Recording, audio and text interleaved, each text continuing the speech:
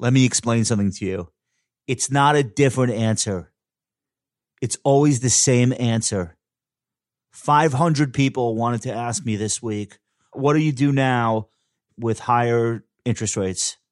First of all, overnight rates have not gone up, and the Fed just told us they're not going to go up anytime soon. Most likely not until the end of 2022, which is almost 2 full years away. But even more likely, according to current expectations, not until early 2023. So if overnight rates are staying at zero and people are worried about rising rates, what are they worried about? They're looking at the 10-year Treasury, which hit a high of 1.75 as of Thursday and have come a long way since 50 basis points in August. Okay, the rate on the 10-year is higher, so what do? It's not a different answer. The answer is diversification. I know it's boring. I know. It's like I'm recommending investing in the missionary position. I'm sorry. That's what the answer is. And if you look at how stocks have been weathering that rise in the 10-year Treasury rate, JP Morgan and Goldman Sachs went vertical. General Motors and Caterpillar and Dow Chemical went vertical. They're going straight up because rates are rising for a reason. Rates are rising because the economy is growing quickly. The recovery is getting stronger, as I've talked about here before. That's why rates are rising. They're not rising through trickery or some sort of artificial cause or some supernatural force. They're rising because the economy is improving. It's not great, but it's getting better. And the bond market is responding. And when I say the bond market is responding, let's talk about what that means. It means people are less willing to lock up money for 10 years in something that's yielding less than 2%. The U.S. GDP estimates that you're hearing now are in the 6 to 7% range. Okay, so that's a big difference from last year. Should interest rates be at zero? Does that make sense? Should the rate of the 10-year be under 1%? If the economy is growing by 6 or 7%, probably not.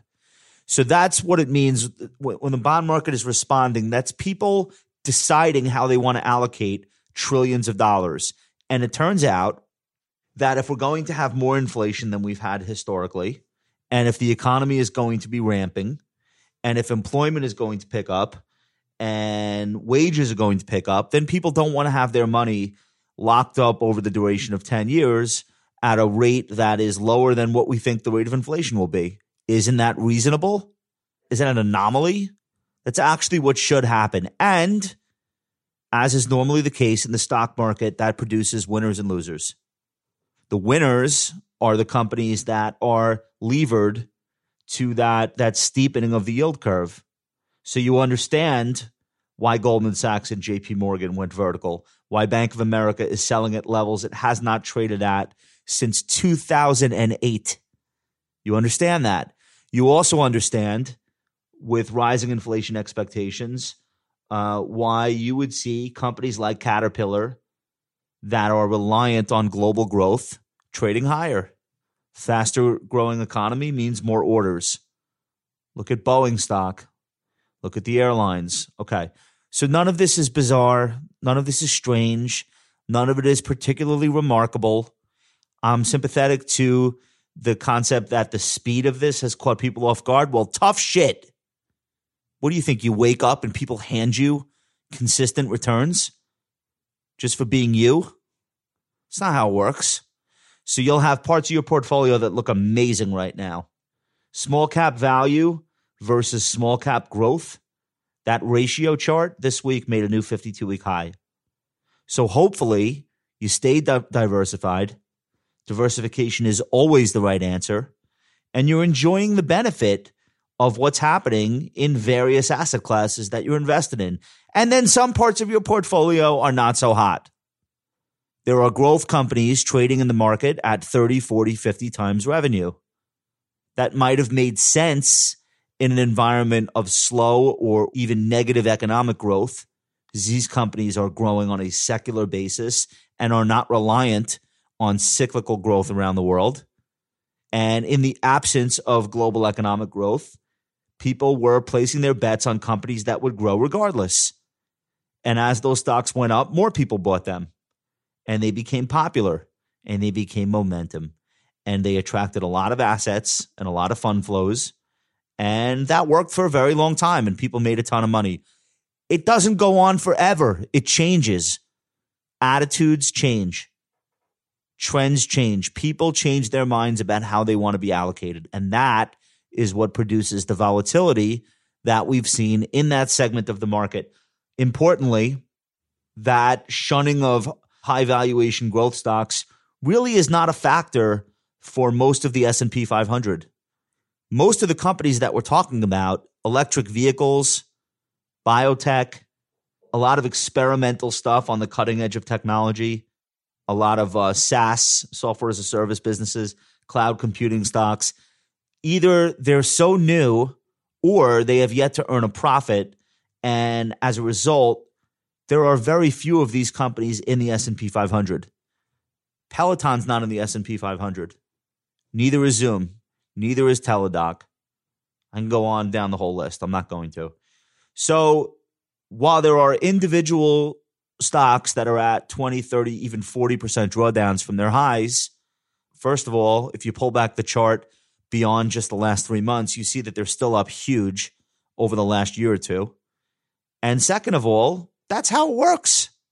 You don't get to win in everything that you buy every day. If your entire portfolio is at a 52-week high at the same time, you're not investing. You're speculating on momentum, right? So I think for most investors, they're hearing about this tech wreck and all this hysteria over rising rates. And when they actually look at what's happening with their portfolio, it's pretty good. It's pretty good. The Dow Jones made a new all-time record high this week. And if you are repeatedly putting money into a diversified portfolio of assets, you're now buying bonds at triple the interest rate than you were buying them last summer. Arguably, the only way you're going to make money in bonds is if rates go up, even if that means there's a short-term drawdown in the price of those bonds right now. So it's not a different answer. The answer is the answer. You diversify, you set the rules in advance, you rebalance when opportunities come along or systematically, however you choose to, and you bide your time and you understand that this year's underperforming asset is likely next year or the year after's outperforming asset, and your job is to not run all the way from one side of the boat to the other, back and forth like a chicken with your head cut off. Your job is to stay cool. The answer is the answer. All right, let's talk about erectile dysfunction. I know that's a very hard pivot. I don't have erectile dysfunction, I swear. But if I did, I would not be walking into a doctor's office to sit down with another man to have a conversation about it. And you know why? Because I don't have the guts.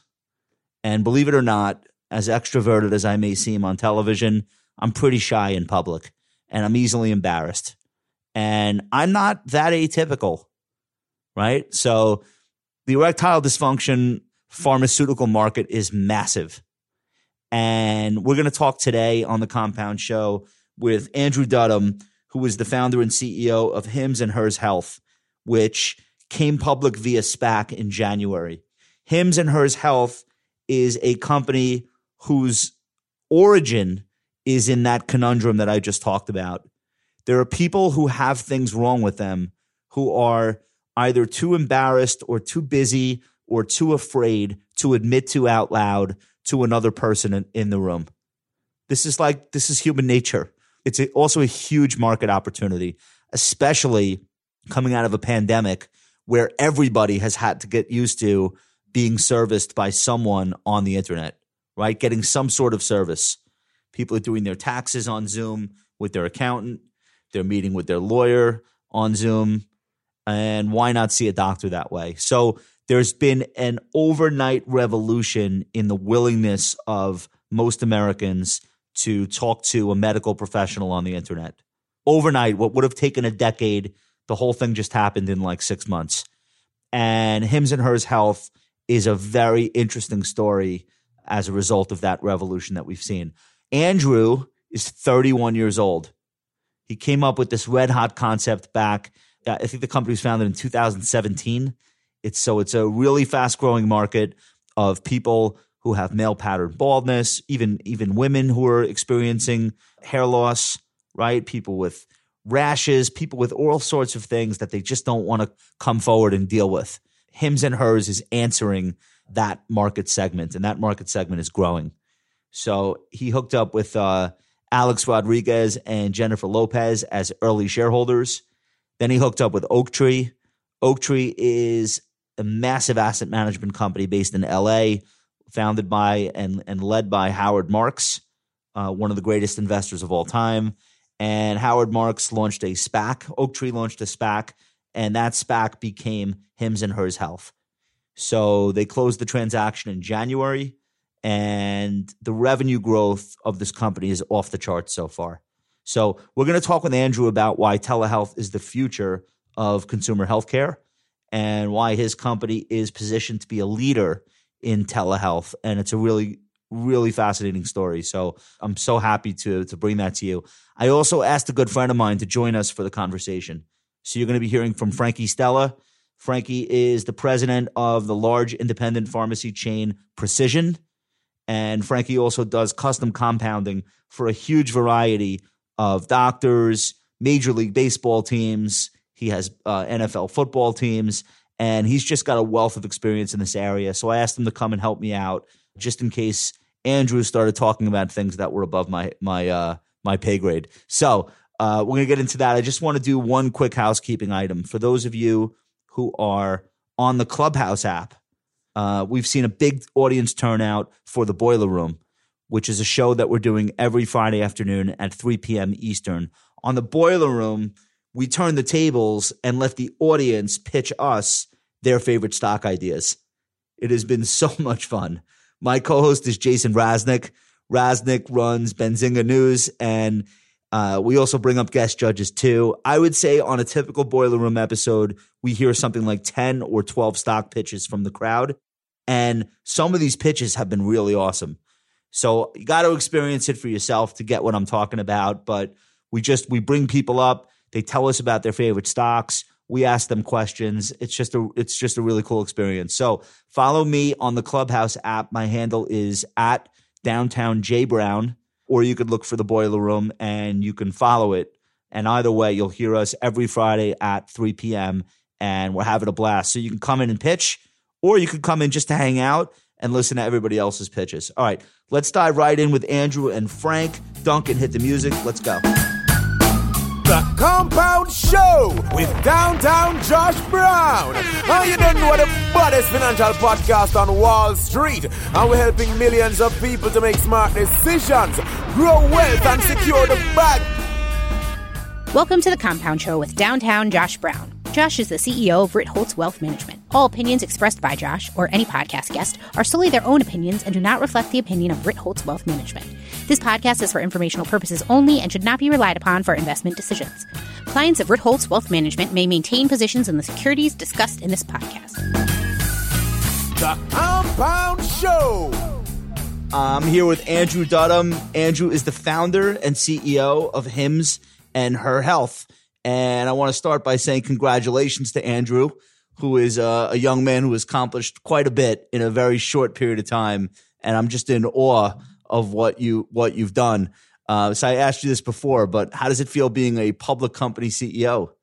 Yeah, thanks, Josh. I'll pay you on the side for the nice things you just said. No. It's been a lot of fun. We've been public now just about 2 months. Yeah. We listed in the beginning of January. And I think the beautiful part about the Hims and Hers business is when you just tell people, in 10 seconds what we do, it resonates. People get it, and they're frustrated. What's with the 10-second pitch? What's the pitch? Give you access to the best healthcare in the world from the comfort of your phone within minutes. Pick up your phone, go to a website, get access to a specialist, get anything you need directly sent to your house in the next couple of days. And people say, wait, that's an option? That's what they say. They say, wait, that's an option. That's safe. Does my doctor do that? I don't have to wait in lines. I don't have to go to a pharmacy. All of these questions. And so it's, the story's been resonating really well with the market. I think people understand the healthcare system needs to get improved dramatically for people in the country. So we've been having a lot of fun in the last couple of months. All right. So I brought Frank Stella into the conversation. Frank's a good friend of mine and is the president of Precision Pharmacy, which is one of the larger independent pharmacy chains here in our region. And he's going to back me up on the healthcare stuff because I want to learn more about what makes your business tick and why you guys have been so successful. But for people who are not familiar with Hims and Hers, let's back up. You came public this year via SPAC. You were acquired by Oaktree, which is Howard Marks, which is one of the most respected investment management firms maybe in the world. And you started this business in 2017. And now you've received about $280 million in proceeds from the deal. You have a publicly listed stock on the New York Stock Exchange. You're worth like $2.3 billion in market cap, the company. And you've gone from zero to $150 million in revenue in 4 years. And all of that is amazing to me. So not bad for a few years' work. Tell us about the origin story of the brand you've built. Where'd you get the idea from? And when did you know it was going to work? Yeah, that's a great question. So I've been building companies for about 15 years. I started when I was in undergrad in Philly. I went to Warren undergrad and I dropped out after sophomore year just because I was clearly not going to go Goldman, New York, banking. That wasn't my dream. And I was trying to convince people to start companies with me the whole time instead of showing up to class. And so, starting at that point for the last 10 years, I've been building companies out in the Valley, testing them, raising a ton of capital, and I think getting good at finding signal in, what customers really want and what they need. And I think the combination of Hims and Hers was first this just like personal desire to want to change healthcare for myself, right? Like as a man, the last thing I want to do is go to the doctor's office, take time off of work, have really uncomfortable conversations in person with a nurse or a doctor, wait in a line for 2 hours. I mean, it's just like, it's a system that was built 50 and 60 years ago and hasn't changed. And especially for us, we're spoiled by Amazon and everything being accessible from our fingertips. You click a button and you can get it. And healthcare just doesn't work that way. So, as an entrepreneur, there's a huge excitement just to fix something that was clearly broken. And then from a human standpoint, when you actually look at and talk to people in this country about how their healthcare system works for them, it's horrendous. I mean, you have half of the families in this country unable to afford the deductibles on their insurance plans, right? They literally can't even pay the $50 to go see the doctor. And then you have, 80% of rural counties without a doctor within a 2-hour drive, right? So it's like a desert for the majority of this country. So the system is broken. The opportunity to help a lot of people is real. And I think from an emotional and personal standpoint, it was just something I really wanted to see in the world. Telemedicine is a really big part of the story. So people that come to your website, the stuff that they're getting from you, the big categories that you currently address, erectile dysfunction is one of the big ones. Is male pattern baldness or baldness treatments? Okay. So these are prescription drugs. Oftentimes they're available off patent at this point. There are many ways to manufacture this stuff with the compounds that you need. But you do need a doctor. So tell us about how you were able to arrive at that realization like years before the pandemic even and incorporate that into the process. Yeah, we've been pushing regulation forward for the last 4 or 5 years. We've been going state by state because telemedicine laws are regulated on a state by state basis. And we've been going to them and saying, listen, the next generation of customer isn't going to go and wait in line for 2 hours to fix their acne or fix the anxiety and depression they're suffering from. They're going to want to pick up their phone and click a button and then talk to a doctor live. And here's how you can do it safely. And here are some ideas. And we've talked to doctors and we've brought doctors on board. And then they show data to these medical boards and the state by state regulators. And over the last 5 years, we're showing the benefits and more regulations are allowing us to do this. And so you now live in this world, and the pandemic really accelerated it. You now live in this world where you can use telemedicine in every single state in the country. 5-10 years ago, couldn't do it at all. The insurance companies love it too, because a visit to the doctor's office for a diagnosis is extremely costly to them. Right. It's, more affordable to the insurance companies. It's better for the doctors. I mean, we have doctors we have hundreds of doctors on our platform, right? We really are that connective tissue. A doctor comes on our platform, we connect them with a patient on the platform, and then they have their consultation. And then through our network of pharmacy partners, as well as our own pharmacy, we can get the patient whatever medications they need. But these doctors love it because instead of, burning out in a hospital, working 8 to 6, every day, they have flexibility in their life. They can be working from home. They can be on a walk with their dog, and they can be on the phone with a patient, helping them through, let's say figuring out the best acne treatment. And so I think it's a rare thing to see where an industry is being completely revolutionized, but everybody is winning. It's better for the doctors. It's better for the patients. It's better for the payers. For the most part, it's really a win-win across the board. Frankie, what do you got for Andrew? The insurance side, do you ever have any consumers give you issues that you don't take insurance? Because on the community setting, people, they have trouble paying a $10 copay, and they right. fight it, tooth and nail for that. So, right. So to date, we honestly haven't had people fight us, and it hasn't even been a big feature request, to be honest. And the reason for that is our price points in aggregate, in total, are about $20 to $30 a month. That's what a patient pays. But what they get for that is everything. That's cheaper than most copays. That's right. So for $20 to $30, they get access to a doctor 24/7. They can have unlimited visits, right? Unlimited personalized visits with this doctor. They have a custom treatment plan that's made for them, updating the dosage, change. Like, let's say the patient is suffering from depression. They've got this psychiatric professional on call 24/7. They can change their dosage, try a different medication. If it's not working, adjust it. And for that $20, $30 a month, they also get the medication prescribed and delivered to their door.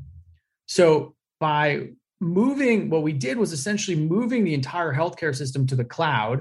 We were able to get rid of all the costs that, the brick and mortar hospital systems have, and the brick and mortar pharmacies in a lot of situations, and simplify the costs down so much we could pass all that savings to the customer. So in total, they're paying $20, $30. And as you said, one copay just for one visit, it's maybe $40, right? And so patients, they all have insurance who are coming to us on our platform, but they're choosing to pay out of pocket because it's more affordable and it's better.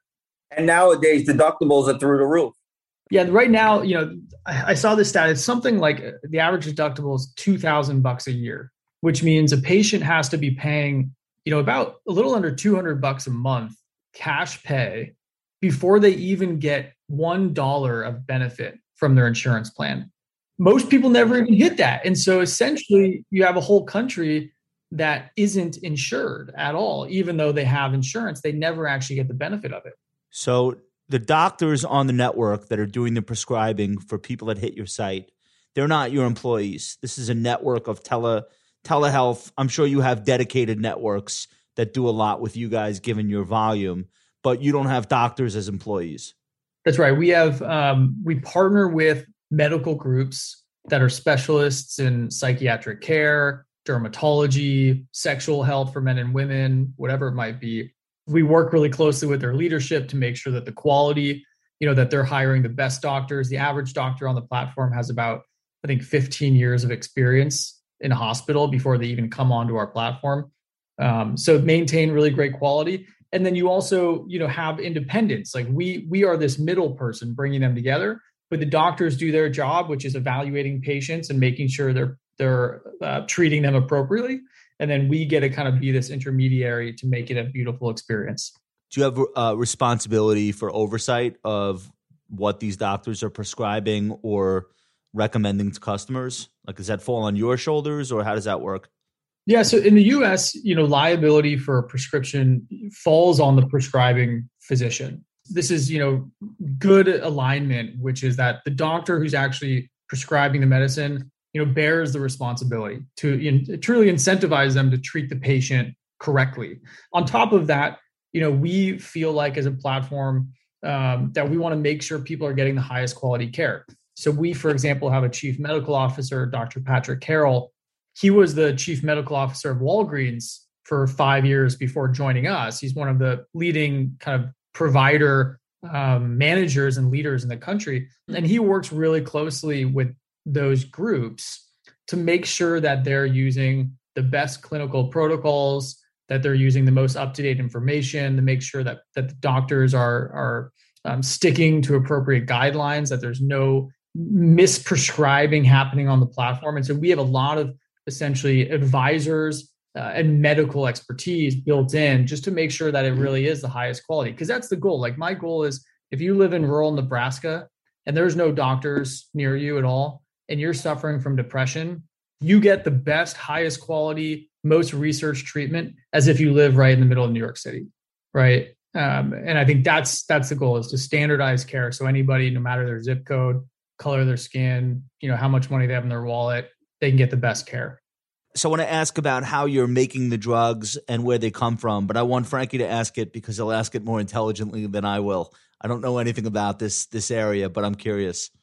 Before we jump onto that, can I ask about telemedicine in each state? Yeah. Is there different regulations? Like, do some states require face-to-face video or phone? Is that all run through your company, or is that through the telemed companies that you outsource? Yeah, so that is entirely run through our company. We have the telemedicine platform and the EMR that doctors use. We've built from scratch internally. And so based on the state that the patient is coming from, they're connected to a licensed doctor in that state, for whatever specialty they're talking about. And then based on the regulation in that state, there will be different options for how they can communicate. So some states have been quicker to move in accepting telemedicine. They allow synchronous, which is something like a Zoom call, but they also allow audio calls in a lot of states. They also allow asynchronous. It's called asynchronous store and forward telemedicine, which what that means is a patient can input a tremendous amount of information. Let's say take pictures of their skin, talk about all the symptoms of the acne they're experiencing, and then submit that. And doctors are able to review that information maybe an hour later, talk to the person back and forth on messaging or through texts or something like that, and prescribe appropriately. So the states are all handling it slightly differently. From what you've seen, what's the optimal version of that? Like if you could wave a wand, what would you have all 50 states do? To be honest, it really depends on the patient. Some patients love jumping on video because they want to see that doctor's face and they want to see the doctor's reaction to what they're saying, and, make them right. Like, is it this bad? Is it this? Am I okay? Or they want that human touch, right? So it's really not about, the best as much as I think the preference of the patient. We see a lot of the younger people, those in their teens and 20s who are really accustomed to DMing and messaging like iMessage and Snapchat and WhatsApp, these types of things. Like they much prefer in a lot of situations, text-based back and forth, send a video, send photos, because they just are so quick and on demand. So it really depends on who it is and usually the condition that we're talking about. Frankie and I used to have to, when we liked a girl, we used to have to call the girl's house and not even a cell phone. The dad would pick up. And then obviously you had to hang up the phone really fast and pretend it was the wrong number. But your generation, Andrew, and this is credit to them, they don't have to do that anymore. They don't have to sit face to face with a doctor and talk about an embarrassing problem. Right. They can do this in a text format. That's right. Some of these things are easier to talk about than others. That's right. And I think a lot of people, Josh, miss that, when you talk about giving people access to great healthcare in this country, it's not just about location and price. It's also about normalizing the fact that whatever you're dealing with is common. Okay. Stigma, something like let's say, anxiety or depression.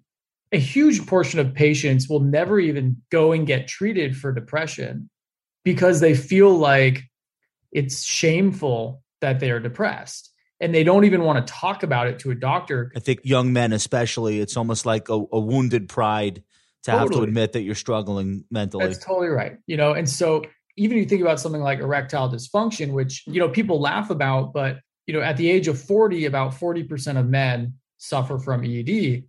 Nobody wants to talk about that. Nobody wants to admit that that's Is that the reality. number? That is a huge number. That's the number. It's almost half of the population by that age. And so it's massive, but no one wants to talk about it. And so a big part of what we do is use technology to make people more comfortable sharing what's happening. And then also, if anyone has seen our brand, use some humor and some irreverence to spark up some giggles and some laughs to also break the ice, to encourage these people to go and have these conversations as well. It seems so obvious that this would be a hit with consumers. Why aren't more people chasing this opportunity? Why have they given you this runway to get from 0 to 150 million in annual revenue? Who knows what you'll be doing next year? How have you been seeded this wide open field to play on? I know of Romans and I know of you guys. I don't know of others, but yeah, there's only a few, right? There's only a couple of companies. And what's crazy is what we are building in 5 and 10 years from now will be the US healthcare system. It's not a part of the US healthcare system. It's not, a little small section of it. I truly believe that 80+% of the reason you would go to the doctor in the past will be done through a platform like Hims and Hers over the next 5 and 10 years. And that US healthcare system is $4 trillion. So, you're talking about the biggest market in the country. So, the reason that people aren't jumping in is, to be honest, it's really hard. You are rebuilding, as Frank knows from the medical side, you're rebuilding the whole health system in the cloud. You need pharmacy distribution. You need hundreds of doctors licensed in every single state in the country, specialized with all of these conditions. You need a telemedicine platform that, based on the state you're in, has different capabilities to allow safe, compliant medical care. You need to have clinical oversight to make sure these doctors are doing it the right way. I mean, it's a big effort. So we've probably deployed, a couple $100 million and hundreds of thousands of, people hours in the last 3-4 years to do it. So I think a lot of people just choose to go bite off something a little bit smaller. The system is so broken. In essence, I'm filling prescriptions, in regards the same way my grandfather filled them in 1935. Besides for eScribe. If eScribe didn't come out a few years ago, we're getting the prescriptions electronically. It's almost identical. You go to the doctor, you get a prescription, you go to the pharmacy. So you have to wait at the doctor, wait in the pharmacy. Right. It's a great idea. It's just getting the elderly to use a computer. Yeah, it's hard. And also, like, a crazy, this is a crazy stat that I heard a couple of years ago. One of the biggest costs, if not the biggest cost in the US healthcare system, is people not adhering to their medication. So they got prescribed, let's say, Lipitor for high cholesterol. They forgot to pick it up at the pharmacy. So they didn't take it for 6 months. And then they forgot to take it for a couple of years. Or they're taking the wrong dose. Or an elderly person, can't go to the pharmacy because they forgot their coupon card. All of these issues that actually happen with the existing system have real consequences in people's health and real costs to the system. So in this type of a world, you can be on your couch, you click a button. Let's say you're talking about sleep. You're connected to a doctor talking about sleep. They recommend some OTC products or pharmaceutical products. You think it makes sense. It's safe. They prescribe it to you. It's at your door the next day, right? It doesn't work, or you're having side effects. You pick up your phone, you message your doctor, they change it, they adjust it, they send you something else, right? It's just like, it's so easy that I think, all of the loss that happens in the existing system is kind of just recaptured in this type of a streamlined experience. When did you know that the pandemic was not only not going to be a negative for you, but would be this acceleration in new customer adoption? Like, what was the moment where you said, oh boy, this is a wave? I think it's when, to be honest, the president in his daily briefings was talking about telemedicine. Like, literally, He was saying the word telemedicine every single day for weeks. Which means people were saying it to him because he didn't read it. Yeah, exactly. People were telling him that word.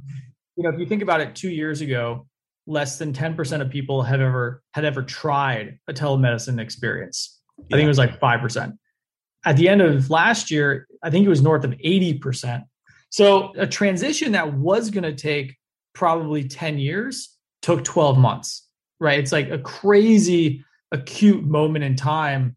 And it's the type of thing where once you, again, experience the ease of telemedicine, it's not like you're going to go jump to wait in line at the doctor's again and go wait in line at a pharmacy. You're going to want to do it again because it was so simple.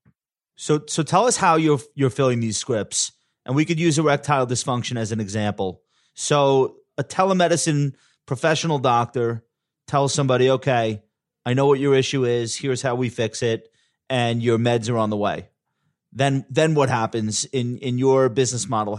How does it go from that conversation ending to the patient getting their medication? Yeah. So as Frank knows, there's now this concept of, an e-prescription.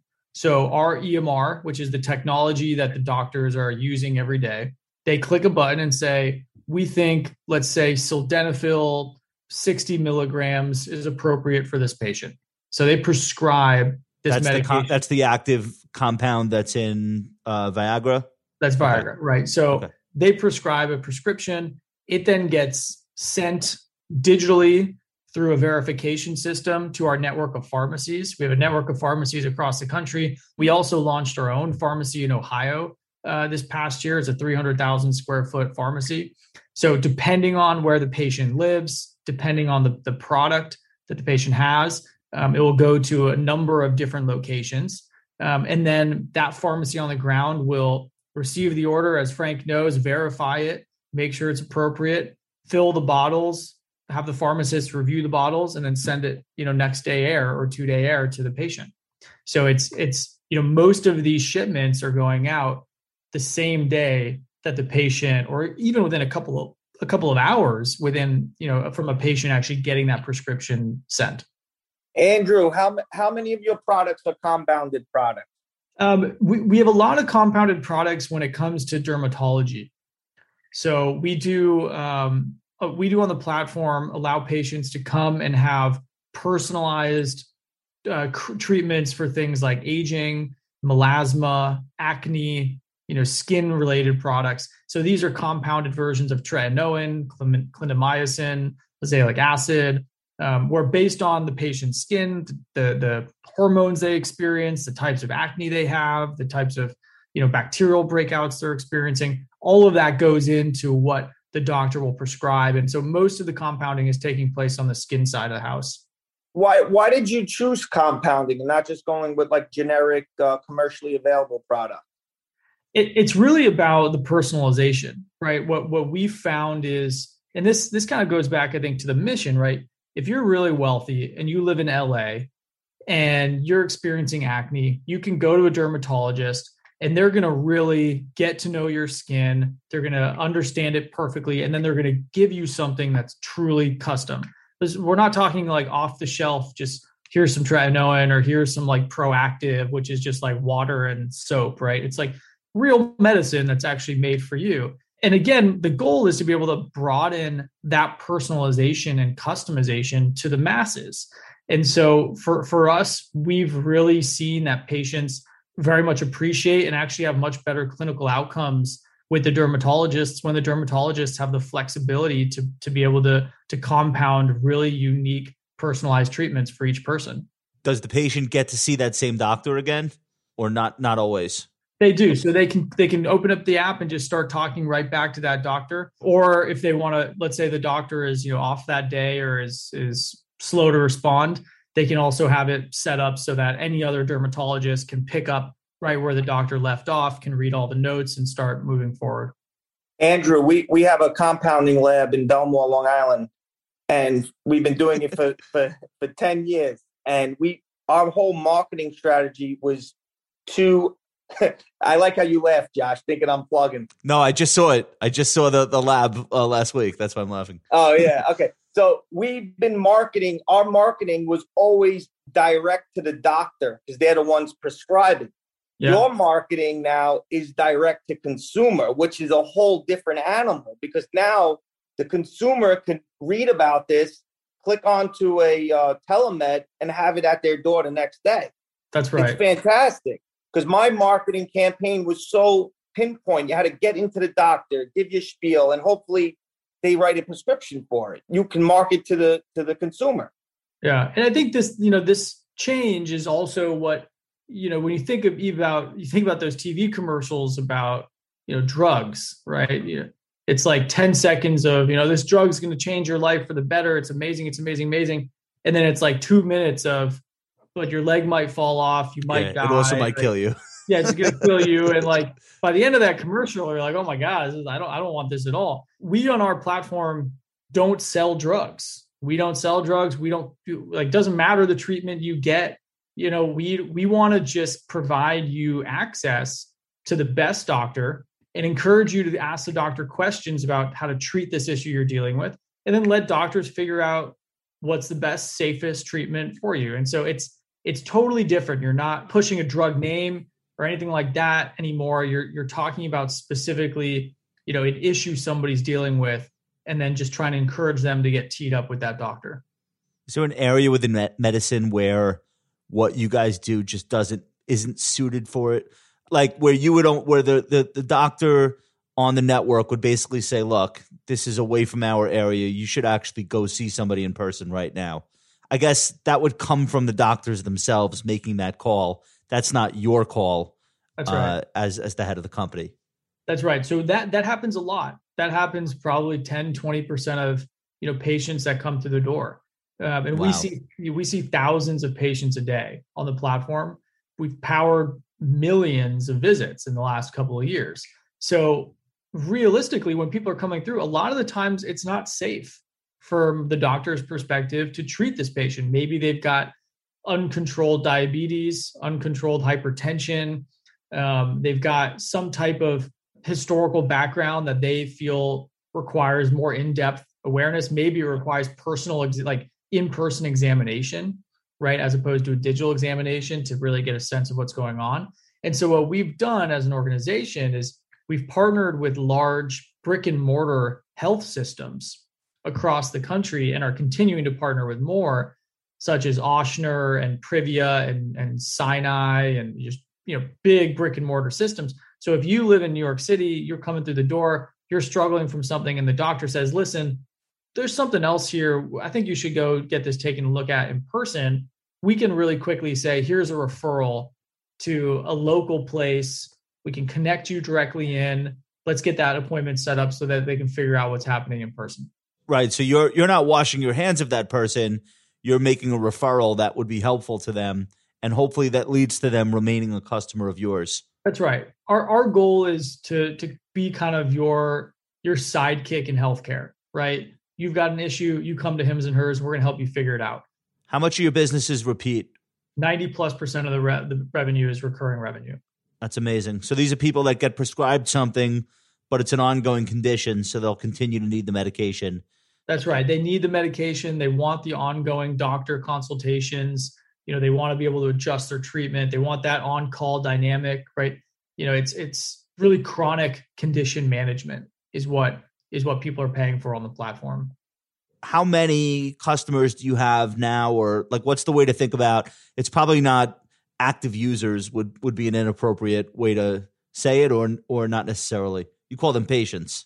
Yeah. You talk about patients, we're seeing thousands of patients a day. We've got hundreds of thousands of subscriptions. You can think of kind of like a monthly recurring treatment. Like keep sending me my thing. Right. Yeah. Keep sending me the thing. I'm trying to get treated for this one issue. So, hundreds of thousands of those. And it's been, it's been fast. The company, again, it's really just only 3 years old, this business. And so it's been pretty consistent from the day we launched. Frankie, what else do you have for Andrew? Primary care. How are you going to attack that? Yeah, we launched that actually last year during COVID, where, instead of, say you're worried about acne or something, it's an ongoing chronic condition. But what if one of our patients has a bug bite and they just want to talk to a doctor, right? Or maybe they have like a migraine and they're worried about it, or they have a rash and they're trying to figure out what's going on. So we launched primary care last year, where any of our patients can just come and talk to a doctor for $30, period. For any issue they're worried about.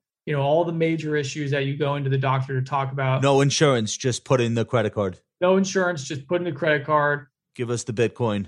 Yeah, we haven't done that, but we could probably do that pretty soon. And then if you have a prescription that gets written, and let's say you need it fast. Let's say if you're a woman on the HERS platform and you have a UTI and you need medication fast, you can't wait 2 days. If you have a UTI, the doctor will then send that prescription to your local pharmacy, Walgreens, CVS, whatever it is, so that she can go pick up that prescription right then and there. So it's just really simple, on demand. You click a button, you get access. It's fast, and it's really not. It's not the bread and butter of what we do. The bread and butter of what we do is helping people manage real issues on an ongoing basis, but it's a requirement to be able to give people a comprehensive place to talk to doctors, right? If something else popped up, we want to be there for them. I was going to say, I think that'll work in your favor from an investor standpoint, because I think when you tell your story to investors, they probably immediately think of Teladoc. And Teladoc's got a massive valuation, and they've been able to use their stock as currency to make acquisitions in related things like diabetes. So I think you probably, I'm not giving you financial advice, but you probably would prefer to be positioned as a telemedicine play rather than a consumer health play. Not that one is better than the other, but just in terms of like what it would do for your share price long term. I don't know how much you spend your time thinking about that versus just trying to run a great business, but that's my unsolicited take on positioning. I think it's sound and logical feedback, right? The reality is I think it's 80-90% of all of our revenue is pharmaceutical telemedicine revenue. It's real healthcare, right? This is not people just coming in and buying something off the shelf, right? This is not stuff you can buy at Walgreens for the most part. So the company is a telemedicine company. Now, do I want to go from a consumer standpoint, be known as a telemedicine company? Like, does the average Joe, on the street care about the word telemedicine? I don't think so. So when you think about our marketing to customers isn't screaming, the best telemedicine company in the world, right? No, it's saying, hey man, we think you're worried about X, Y, and Z because we know there's a 50% chance you're worried about it. And here's a great way to get some care. Oh, no, I'm with you. I think you got to talk to the customers one way and talk to the hedge funds the other way. Yeah, right. You're acquiring customers with the brand. Right. And that's what gets them excited. But when you really explain the business to the street and you explain it, and we've done a couple hundred roadshow meetings in the last few months, it's clearly a telemedicine healthcare company. So, I have to ask you about A-Rod and J-Lo. It's almost it's almost obligatory, but I'm genuinely interested. It strikes me that Alex Rodriguez, who's in addition to being a Yankee legend, actually a great investor and has been investing. He was invested in Snapchat before it was cool. He's been a celebrity investor before being a celebrity investor was the wave. And of course, J-Lo, who maybe has one of the world's greatest celebrity brands. So how important have they been to get buy-in from not just consumers who are familiar with them, but other investors, like on a go-forward basis? Like, how involved do you think celebrity endorsement is going to be in the story? Yeah. So both Jennifer and Alex are wonderful people. And as you said, have been ahead of the curve pretty consistently for a really long time.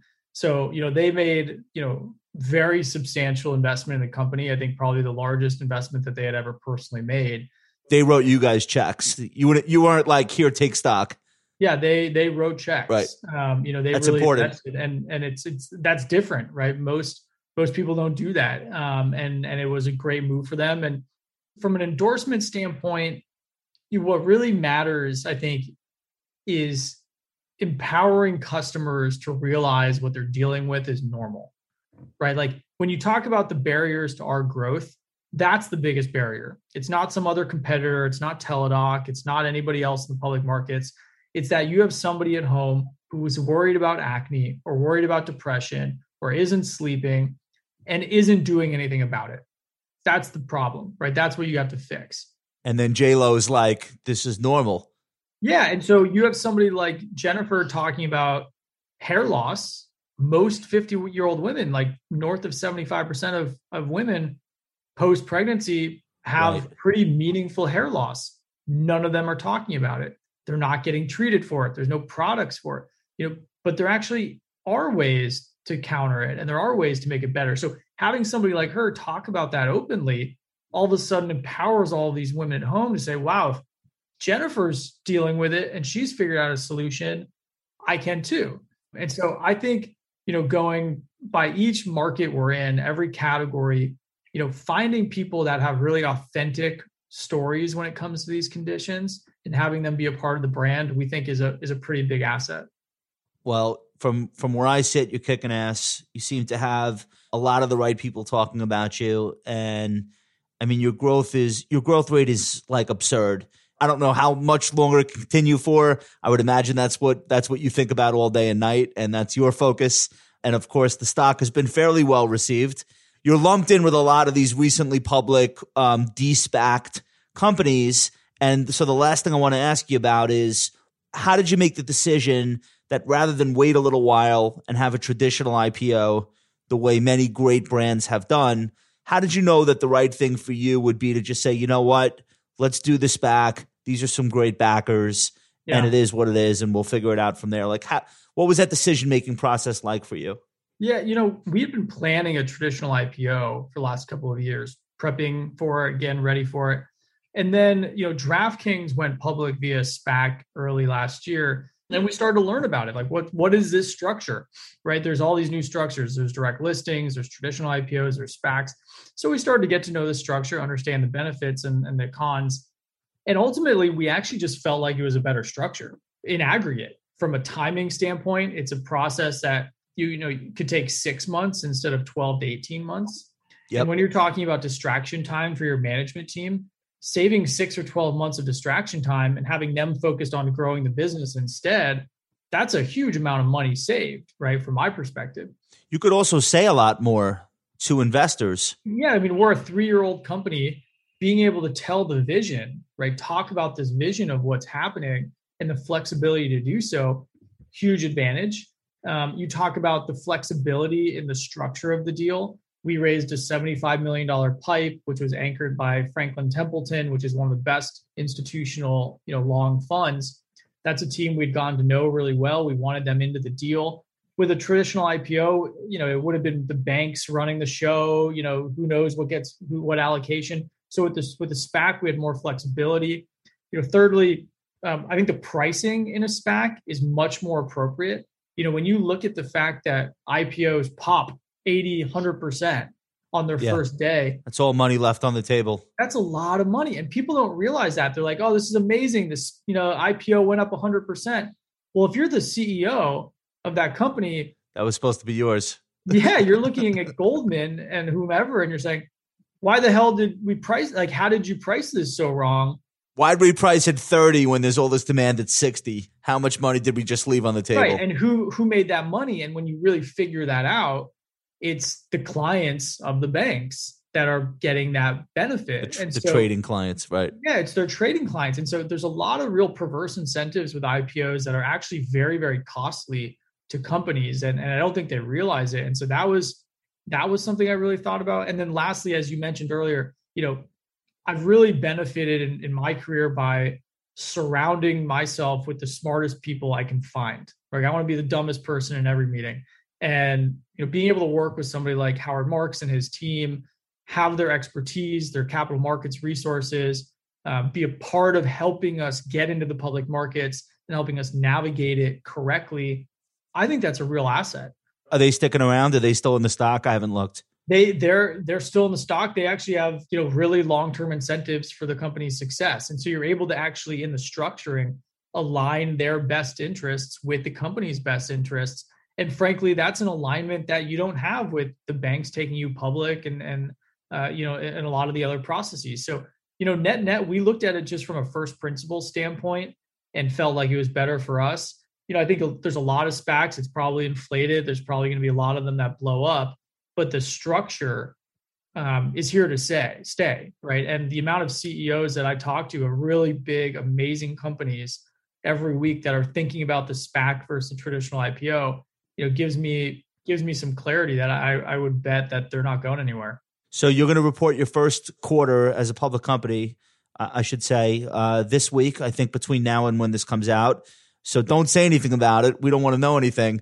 But I think by the time you've done that, the idea that you were originally a SPAC will not matter anymore. Now you're a public company. Are you New York Stock Exchange? Yes. Yes. I mean, but by then it's like, look, we're in the game now. Doesn't matter what gate we came in. We're here. So, all right. I want to wish you the best of luck. Thanks for talking with Frankie and I. We really enjoyed the conversation. Thank you, Andrew.